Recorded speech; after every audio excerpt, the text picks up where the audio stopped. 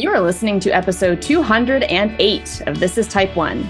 Today, we're talking about something called the law of small numbers. So the first question right off the bat then is, what is the law of small numbers?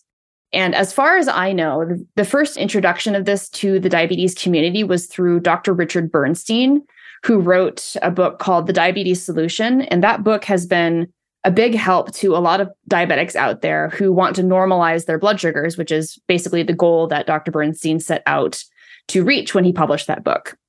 So if you're familiar at all with statistics, and I hope none of you are, because statistics, as my mother says, is sadistics, the law of small numbers in this context is not the logical fallacy about small sample sizes in scientific studies. That is a completely different thing, completely different law of small numbers than the one we're talking about now. This law of small numbers is about how big inputs make big mistakes and small inputs make small mistakes. The key here that Dr. Bernstein goes into is to eat foods that will affect your blood sugar in a very small, very slow way, because small inputs equal small mistakes. So this law is based on three main issues that happen when we take external or exogenous insulin. So that's through multiple daily injection, insulin pump, things like that. One of the main issues is estimating carbs, which surprisingly or not surprisingly, depending on how you look at it, nutrition labels have a variance of 20%. So if you have a bowl of pasta or something that says 84 grams on the serving size on the label as your carb count, that could be 20% off in either direction, which impacts how we calculate our insulin dosage and how that carbohydrate affects us down the line. The second issue is insulin absorption is not consistent. And this can be related to our site location, so where it is on the body. There might be different areas of the body that make it harder to absorb than others. It can also be the age of the site. How long has it been there? The age of the insulin in the insulin pump or the vial, your exercise regimen, if you've been sick, a bunch of other different factors that can go into that.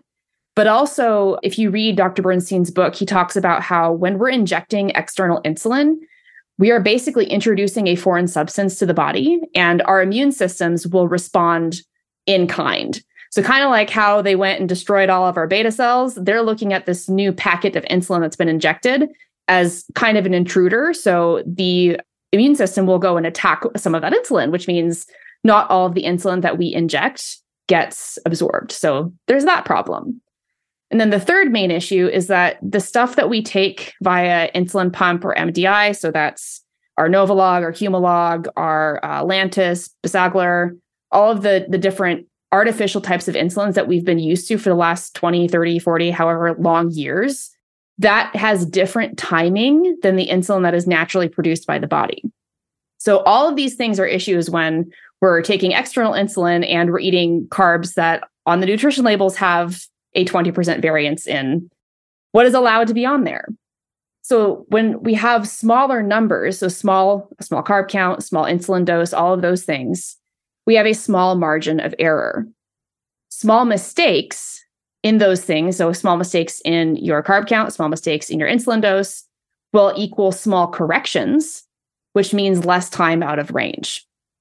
On the other hand, if we have big mistakes, so lots of carbs, lots of insulin, and all of those things, that means we have to make big corrections, and that can make big variations in our blood sugars, which results in higher A1C and a lower time in range.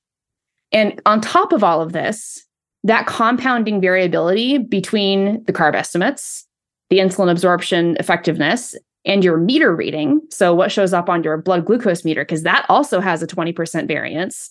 And if you have a sensor, which has a lag, then you have that to account for, because sensors like Dexcom, the number that you see on your receiver is actually 5 minutes ago, 5 to 15 minutes ago. So there's a lag on the reading. Like all of this combined can land us in a huge roller coaster situation, especially if you're having large amounts of carbs at each meal. So the bottom line for the law of small numbers is that small inputs are predictable, large inputs are chaotic. If we have small inputs, we have room for error. But if they're large inputs, we have little to no room for error, and that can cause lots of problems for us. I agree with this.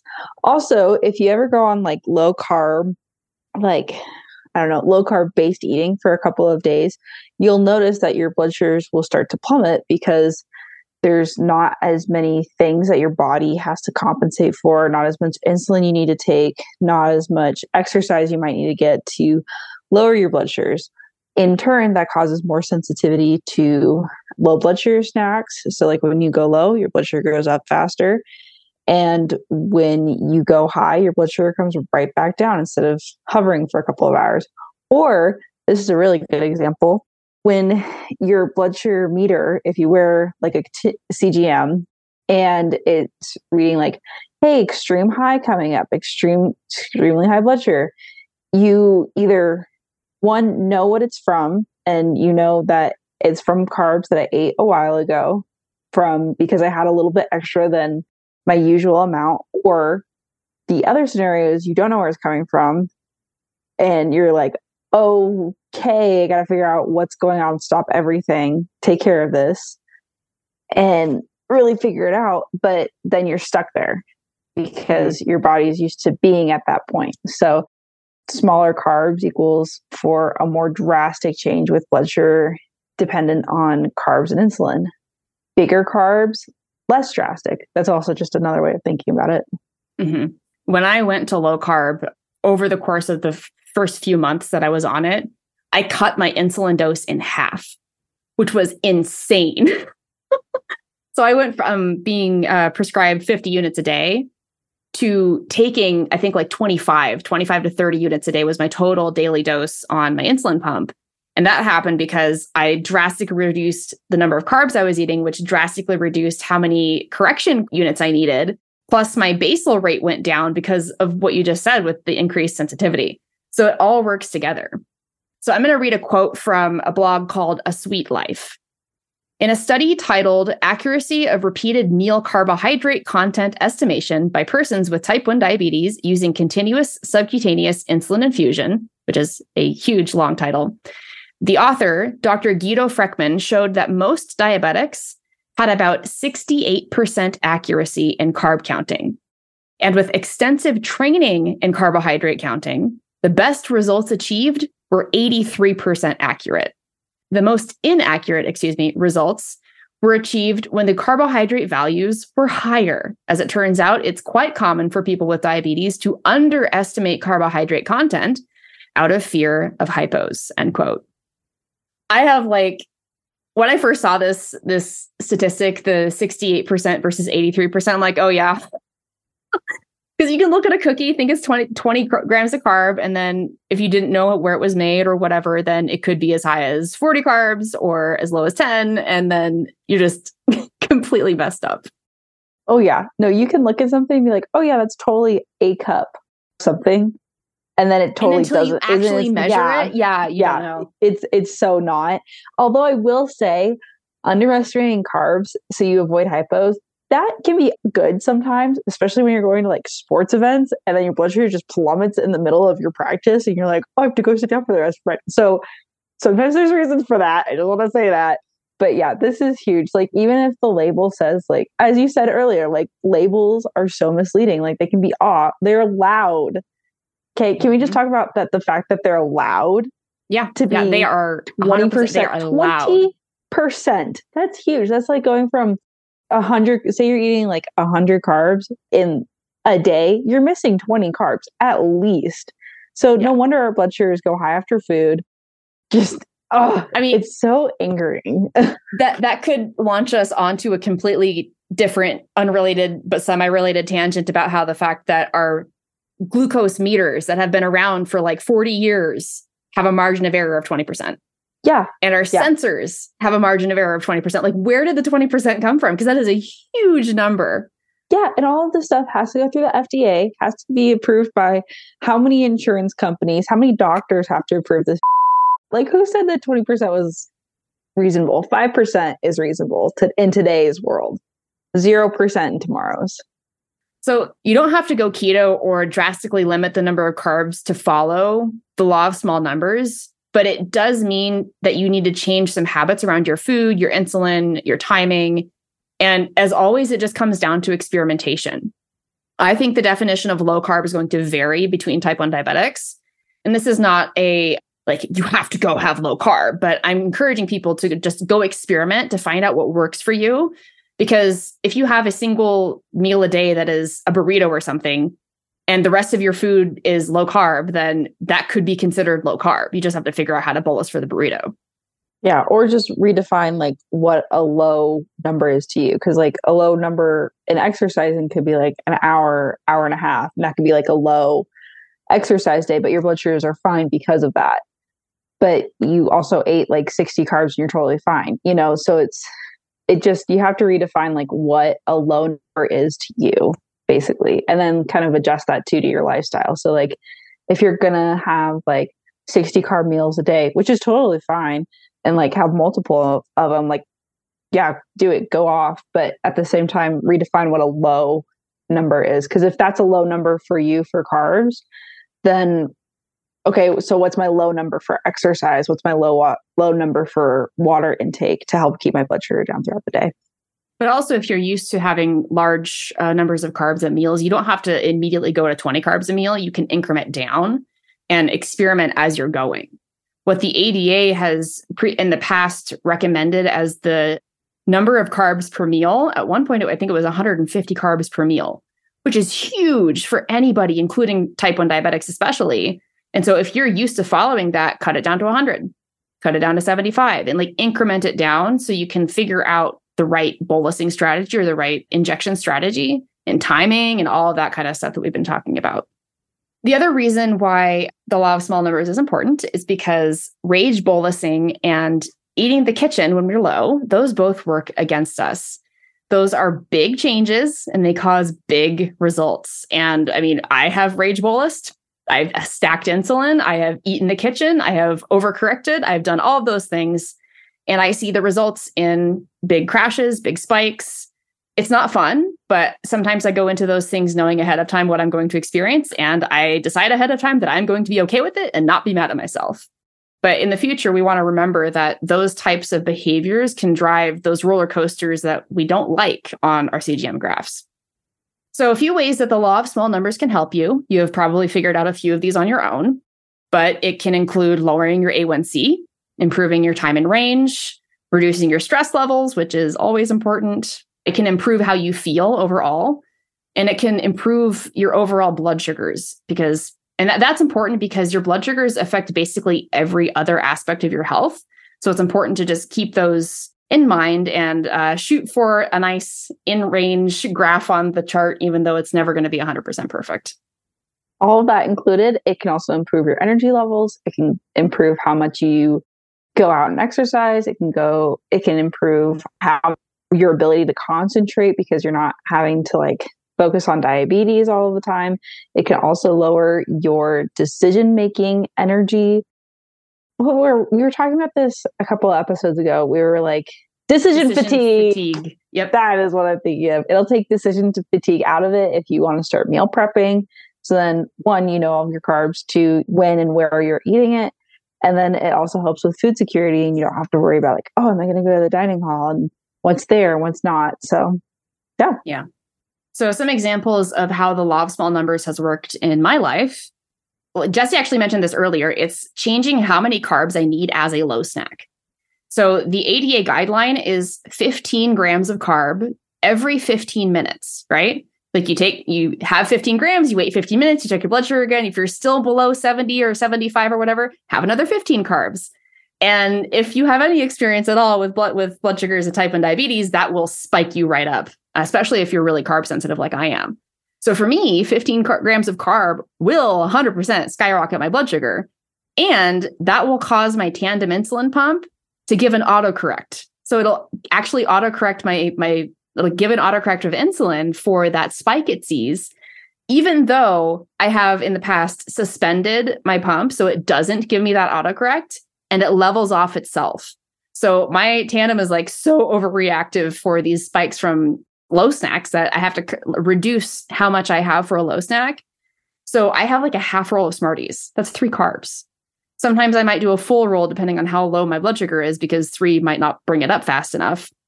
But it really comes down to figuring out what low snack works best for you and experimenting with it again.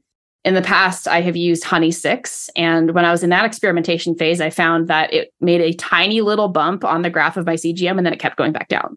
And so when I switched to Smarties, I noticed it gave it a lot more of a bump, not as much as actually more than the Honey 6, but it didn't come back down.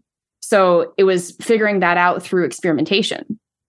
Before I started low carb, my low snacks were a whole packet of fruit snacks or an entire can of apple juice, like the Treetop cans of apple juice, which were amazing, but they were all between 18 and 20 grams of carb. And so if I chug a 20-gram carb apple juice can, and I didn't need 20 grams, I needed like 3, of course I'm going to skyrocket. So it's just going through that process of experimenting, finding out what works best for you, trying different low snacks, taking the data. So you have something concrete to look back on and say, yes, I'm going to buy a 40-pound box of Smarties. Yes, I did that. Instead of like a Costco size thing of fruit snacks. The other thing that I've already mentioned is the stacking of insulin and the rage bolusing. So yes, I have done that, and not doing that will result in a better CGM graph, just saying. The other thing that I was thinking about here was if you have high basal rates, and maybe you haven't exercised in a while, if you have high basal rates and then you forget to turn on exercise mode, which will make it so that your CGM will stay higher, your blood sugar will stay a little bit higher during that exercise period. Or if you forget to suspend before and during exercise, then you might experience your blood sugar tanking because you still have that high basal rate going. So that can be considered like a high variable there, whereas the exercise mode or the suspension will actually lower your input so that your output is lower as well. Yeah, no, I love those Treetop apple juices. Those, oh my God, I had to have one last night because my blood sugar like just wasn't coming up. But yeah, I completely agree. Using like once you become so carb sensitive, you don't need a ton to get your blood sugar up unless something's going weird. Like it happens to all of us where your blood sugar wants to stay low sometimes, and then you get annoyed and then you eat 9 million things of fruit snacks and then your blood sugar is fine, which is what happened last night, which is crazy. But anyways, that's another tangent. Yeah, so making sure that you have low snacks and then experimenting with what low snacks work. Because generally when people are diagnosed with diabetes, they get told, hey, 15 to 20 carbs is absolutely what you have to take, or at least this was my experience, is absolutely what you have to take to get your blood sugar back up. Well, in reality, you might not actually need that. So if you're newly diagnosed and you're still in that honeymoon phase where you've got like your pancreas is still secreting insulin and you're doing pretty good, it might only take 5 or 10 carbs to get your blood sugar up. And then if you maintain a lower carb diet or lower carb meal protocol, you can probably keep that 5 to 10 carb low snack bump. So you don't have to take on more insulin later, more calories throughout your day if you want to try and lose weight, not more carbs, and you don't get like you're bouncing back and forth between high and low headaches at the end of the day. I think when we go low carb, we automatically increase our insulin sensitivity. And people who are newly diagnosed, especially if it's caught early and they get that honeymoon phase longer, or they get teplizumab, which extends, like basically prevents the onset of type 1 for a longer period of time. Mm-hmm. I think that lets you keep that higher sensitivity to both longer. So you could just be like, I'm going to have 3 grams of carb and fix that low right away. Right. Instead of having to go through how many years have you had diabetes to get to this point where you could only have 3 carbs to fix your blood sugars, you know? Pretty much, yeah. Yeah, exactly. Oh, and a sneak peek for everybody. This year, I've had type 1 for 28 years. Jesse has had it for 12. So combined, we have 40 years of experience with type 1 diabetes, just saying. All right, that is it for this episode. And we wanted to ask you a question now. How can you use the law of small numbers in your type 1 diabetes life? Go ahead and think about the types of experiments you can run. Maybe listen to our past episode on the scientific method, or our episode with Jason Robinson about experimentation and his life being a nomad. And let us know how it goes on Instagram or in the Half Dead Pancreas Club. Remember, you control your diabetes. It doesn't control you. Hey, if you like what you're listening to on this podcast, you have to join us in the Half Dead Pancreas Club. It's my private community where you'll connect face-to-face with other people with type 1 diabetes, get personalized emotional support, and learn how to handle anything T1D throws at you. Join us over at inspiredforward.com/community. I can't wait to see you there.